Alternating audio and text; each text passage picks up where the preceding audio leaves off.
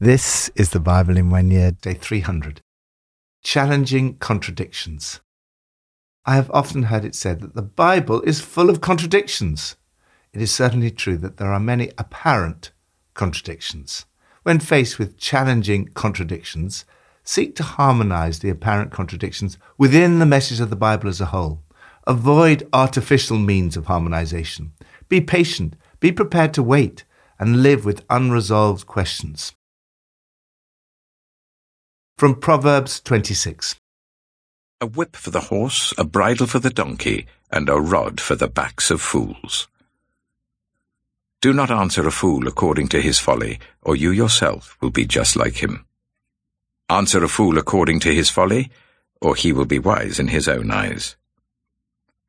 Sending a message by the hands of a fool is like cutting off one's feet or drinking poison. Like the useless legs of one who is lame is a proverb in the mouth of a fool. Like tying a stone in a sling is the giving of honor to a fool. Like a thorn bush in a drunkard's hand is a proverb in the mouth of a fool. Like an archer who wounds at random is one who hires a fool or any passer-by. As a dog returns to its vomit, so fools repeat their folly. Do you see a person wise in their own eyes? There is more hope for a fool than for them. To answer or not to answer. The words fool, foolish, folly occur 96 times in the book of Proverbs. The fool is the opposite of the wise person commended by the writer of Proverbs. He says, "Do not answer fools according to their folly, or you will be like them yourselves. Answer fools according to their folly, or they will be wise in their own eyes." This couldn't be a clearer apparent contradiction.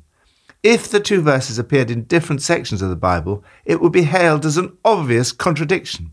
However, the fact that they appear right after each other suggests that in the author's eyes, there is no actual contradiction. Criticism can often be extremely helpful, and we can learn from it. However, sometimes criticism comes from ignorance, from fools.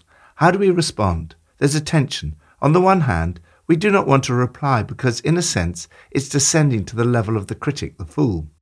On the other hand, we want to reply because otherwise the critic may feel that they're right and they will be wise in their own eyes.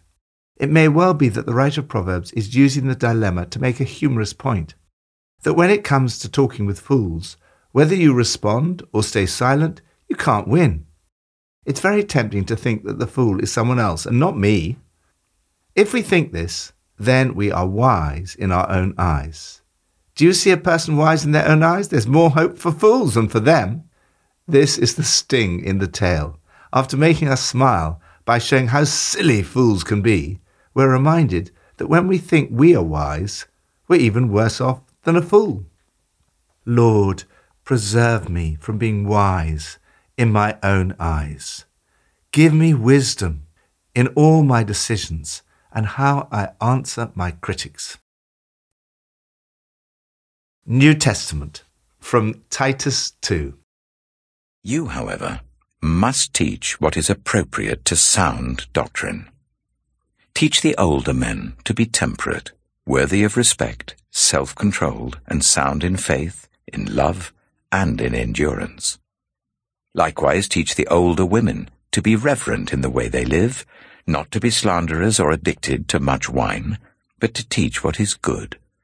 Then they can urge the younger women to love their husbands and children, to be self-controlled and pure, to be busy at home, to be kind, and to be subject to their husbands, so that no one will malign the word of God. Similarly, encourage the young men to be self-controlled. In everything, set them an example by doing what is good. In your teaching, show integrity, seriousness, and soundness of speech that cannot be condemned, so that those who oppose you may be ashamed because they have nothing bad to say about us. Teach slaves to be subject to their masters in everything, to try to please them, not to talk back to them, and not to steal from them, but to show that they can be fully trusted, so that in every way they will make the teaching about God our Saviour attractive. For the grace of God has appeared that offers salvation to all people.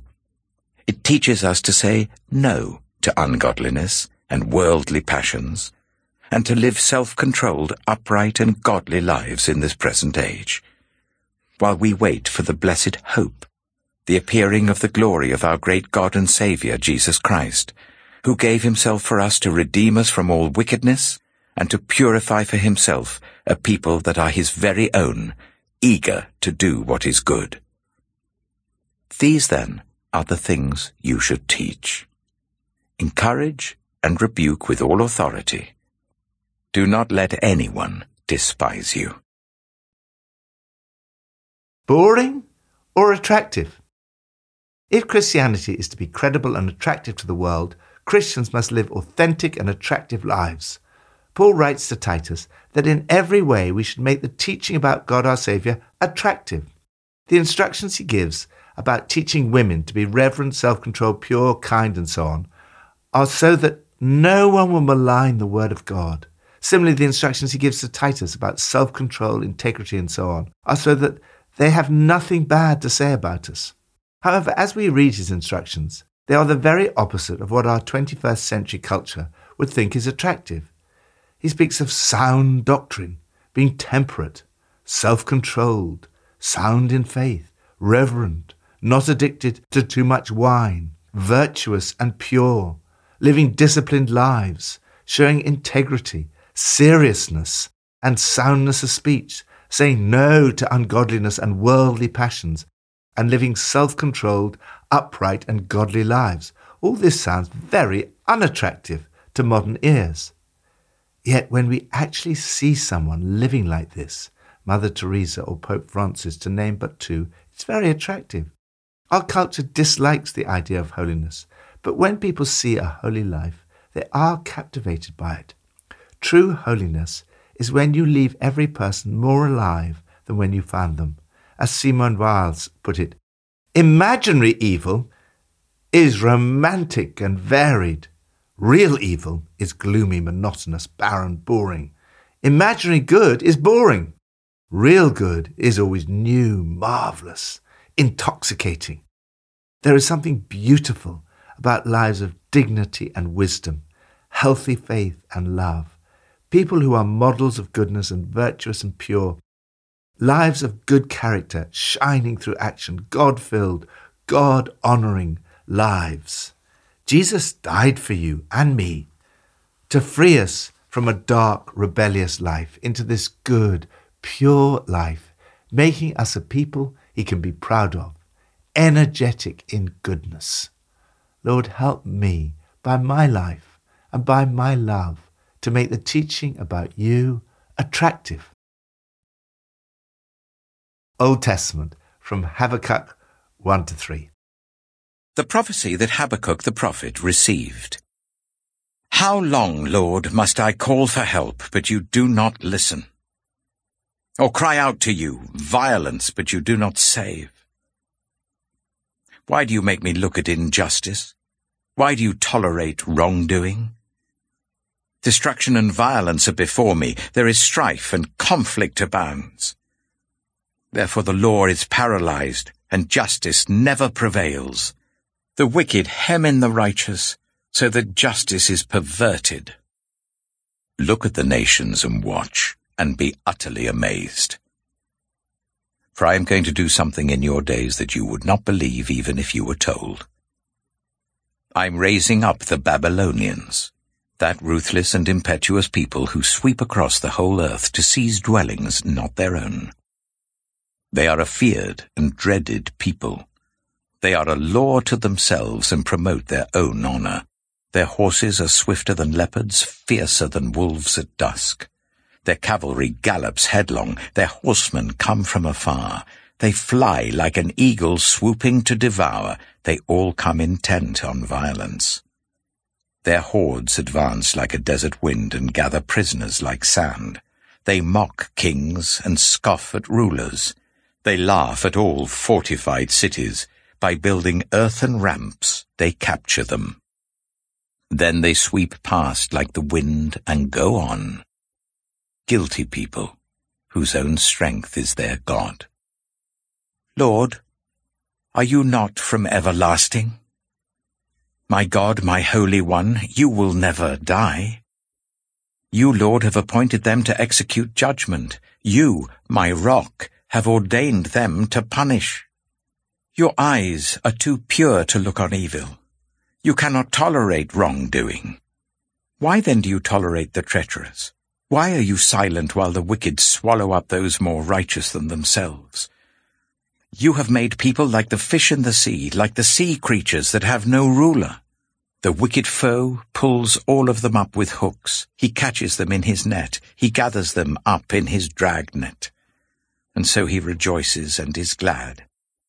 Therefore he sacrifices to his net and burns incense to his dragnet. For by his net he lives in luxury and enjoys the choicest food. Is he to keep on emptying his net, destroying nations without mercy? Habakkuk chapter 2. I will stand at my watch and station myself on the ramparts. I will look to see what he will say to me, and what answer I am to give to this complaint. Then the Lord replied, Write down the revelation and make it plain on tablets, so that a herald may run with it. For the revelation awaits an appointed time. It speaks of the end and will not prove false. Though it linger, wait for it. It will certainly come and will not delay. See, the enemy is puffed up. His desires are not upright. But the righteous person will live by his faithfulness. Indeed, wine betrays him. He is arrogant and never at rest. Because he is as greedy as the grave, and like death is never satisfied, he gathers to himself all the nations and takes captive all the peoples. Will not all of them taunt him with ridicule and scorn, saying, Woe to him who piles up stolen goods and makes himself wealthy by extortion. How long must this go on? Will not your creditors suddenly arise? Will they not wake up and make you tremble? Then you will become their prey. Because you have plundered many nations, the peoples who are left will plunder you. For you have shed human blood, you have destroyed lands and cities and everyone in them. Woe to him who builds his house by unjust gain, setting his nest on high to escape the clutches of ruin. You have plotted the ruin of many peoples, shaming your own house and forfeiting your life. The stones of the wall will cry out, and the beams of the woodwork will echo it. Woe to him who builds a city with bloodshed and establishes a town by injustice. Has not the Lord Almighty determined that the people's labor is only fuel for the fire, that the nations exhaust themselves for nothing? For the earth will be filled with the knowledge of the glory of the Lord, as the waters cover the sea. Woe to him who gives drink to his neighbors, pouring it from the wineskin till they are drunk, so that he can gaze on their naked bodies. You will be filled with shame instead of glory. Now it is your turn. Drink, and let your nakedness be exposed. The cup from the Lord's right hand is coming round to you, and disgrace will cover your glory. The violence you have done to Lebanon will overwhelm you, and your destruction of animals will terrify you, for you have shed human blood. You have destroyed lands and cities, and everyone in them. Of what value is an idol carved by a craftsman, or an image that teaches lies? For the one who makes it trusts in his own creation. He makes idols that cannot speak. Woe to him who says to wood, Come to life, or to lifeless stone, Wake up. Can it give guidance? It is covered with gold and silver. There is no breath in it. The Lord is in his holy temple. Let all the earth be silent before him. Habakkuk chapter 3. A prayer of Habakkuk the prophet on Shigionoth. Lord, I have heard of your fame. I stand in awe of your deeds, Lord. Repeat them in our day, in our time make them known, in wrath remember mercy. God came from Teman, the Holy One from Mount Paran. His glory covered the heavens, and his praise filled the earth. His splendor was like the sunrise, rays flashed from his hand, where his power was hidden.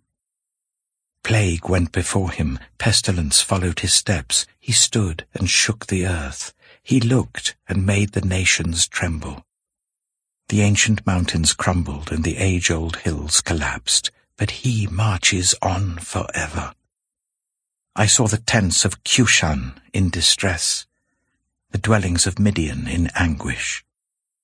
Were you angry with the rivers, Lord? Was your wrath against the streams? Did you rage against the sea when you rode your horses and your chariots to victory? You uncovered your bow. You called for many arrows. You split the earth with rivers. The mountains saw you and writhed. Torrents of water swept by, the deep roared and lifted its waves on high. Sun and moon stood still in the heavens at the glint of your flying arrows, at the lightning of your flashing spear. In wrath you strode through the earth, and in anger you threshed the nations. You came out to deliver your people, to save your anointed one. You crushed the leader of the land of wickedness. You stripped him from head to foot. With his own spear you pierced his head when his warriors stormed out to scatter us, gloating as though about to devour the wretched who were in hiding. You trampled the sea with your horses, churning the great waters. I heard, and my heart pounded, my lips quivered at the sound. Decay crept into my bones and my legs trembled. Yet I will wait patiently for the day of calamity to come on the nation invading us. Though the fig tree does not bud, and there are no grapes on the vines, though the olive crop fails and the fields produce no food, though there are no sheep in the sheepfold and no cattle in the stalls, yet I will rejoice in the Lord. I will be joyful in God my Saviour. The sovereign Lord is my strength. He makes my feet like the feet of a deer. He enables me to tread on the heights. Faith and doubt. Are doubts, questioning and fears compatible with faith? Are you facing problems with your relationships, your marriage or lack of marriage, your family, your job, your health, your finances, or a combination of all of these? Does this make you doubt the existence of God? Should you stop believing? Many people regard faith as unquestioning. They think faith and doubt are opposites. In fact, faith and doubt are two sides of the same coin. There is no doubt that 2 + 2 = 4. However, it does not take any faith to believe it. On the other hand, to believe that someone loves you is open to an element of doubt. To put your faith in God is similar to loving a person. There's always the possibility of doubt. Without doubt, faith would not be faith. Likewise, it's not wrong to question God within the context of faith. The book of Habakkuk starts with a man who believes yet questions. It ends with a towering expression of faith, scarcely equaled anywhere else in the Old Testament. Habakkuk looked at the world and was perplexed and fearful. He saw violence, injustice, destruction, strife and conflict. Yet the Lord did not seem to him to be doing anything about it. He saw pain and suffering and asked, "How long, O Lord? Why?" He took the problem to God and asked genuinely heartfelt questions. God replied that he was going to do something amazing, and not what Habakkuk expected. He was raising up the Babylonians. Consequently, Israel was to be overwhelmed and would go into exile. Habakkuk was perplexed. Surely God was in control of history and all-powerful. How could a pure God use the cruel and idolatrous Babylonians to punish a godly nation? God, you chose Babylonians for your judgment work. You can't be serious. You can't condone evil. Habakkuk didn't seem to get a direct answer. However, he took his puzzled complaints and problems to God and left them with him as he waited. God told him first to write down the vision. When you sense God speaking to you and giving you a vision, it's good to write it down so that you can refer back to it and hold on to it. Second, God told him that he may have to wait for the answer. Wait for it. It will certainly come and not delay. God wants you to bring your doubts, problems, and questions to him. You may not always get immediate answers to all your questions. While you wait for answers, you are called to trust in God, even when you don't fully understand what he's doing. Faith involves believing what God has said in spite of the difficulties you face. The righteous will live by their faith.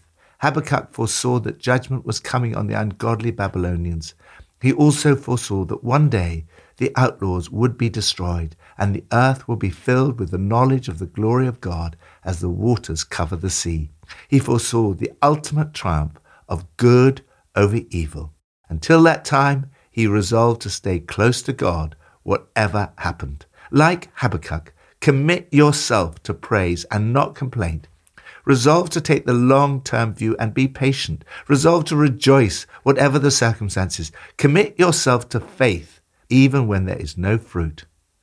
God is concerned not so much about the harvest as about your heart. Even if you can find nothing else, you can rejoice over your relationship with the Lord. Habakkuk says, I will rejoice in the Lord. I will be joyful in God, my Savior. God made him sure-footed and light-hearted. The sovereign Lord is my strength. He makes my feet like the feet of a deer. He enables me to go on to the heights. As Joyce Meyer writes, we need to allow our difficulties to help us develop hinds feet. When we have hinds feet, we will walk and make progress through our trouble, suffering, responsibility, or whatever is trying to hold us back. Lord, help me to trust completely in you as I honestly express my doubts and questions to you, and to rejoice in you, even when I do not immediately see an answer. Pippa adds, in Habakkuk 3, verse 17 it says, though the fig tree does not bud and there are no grapes on the vines, and though the olive crop fails and the fields produce no food, though there are no sheep in the pen and no cattle in the stalls, yet I will rejoice in the Lord. I will be joyful in God my Saviour. You may feel your life is as bleak as this picture that the writer of Habakkuk paints. But he says, yet I will rejoice in the Lord. I will be joyful in God my Saviour. He's making a choice and focusing his eyes not on his circumstances, but on God who can save him.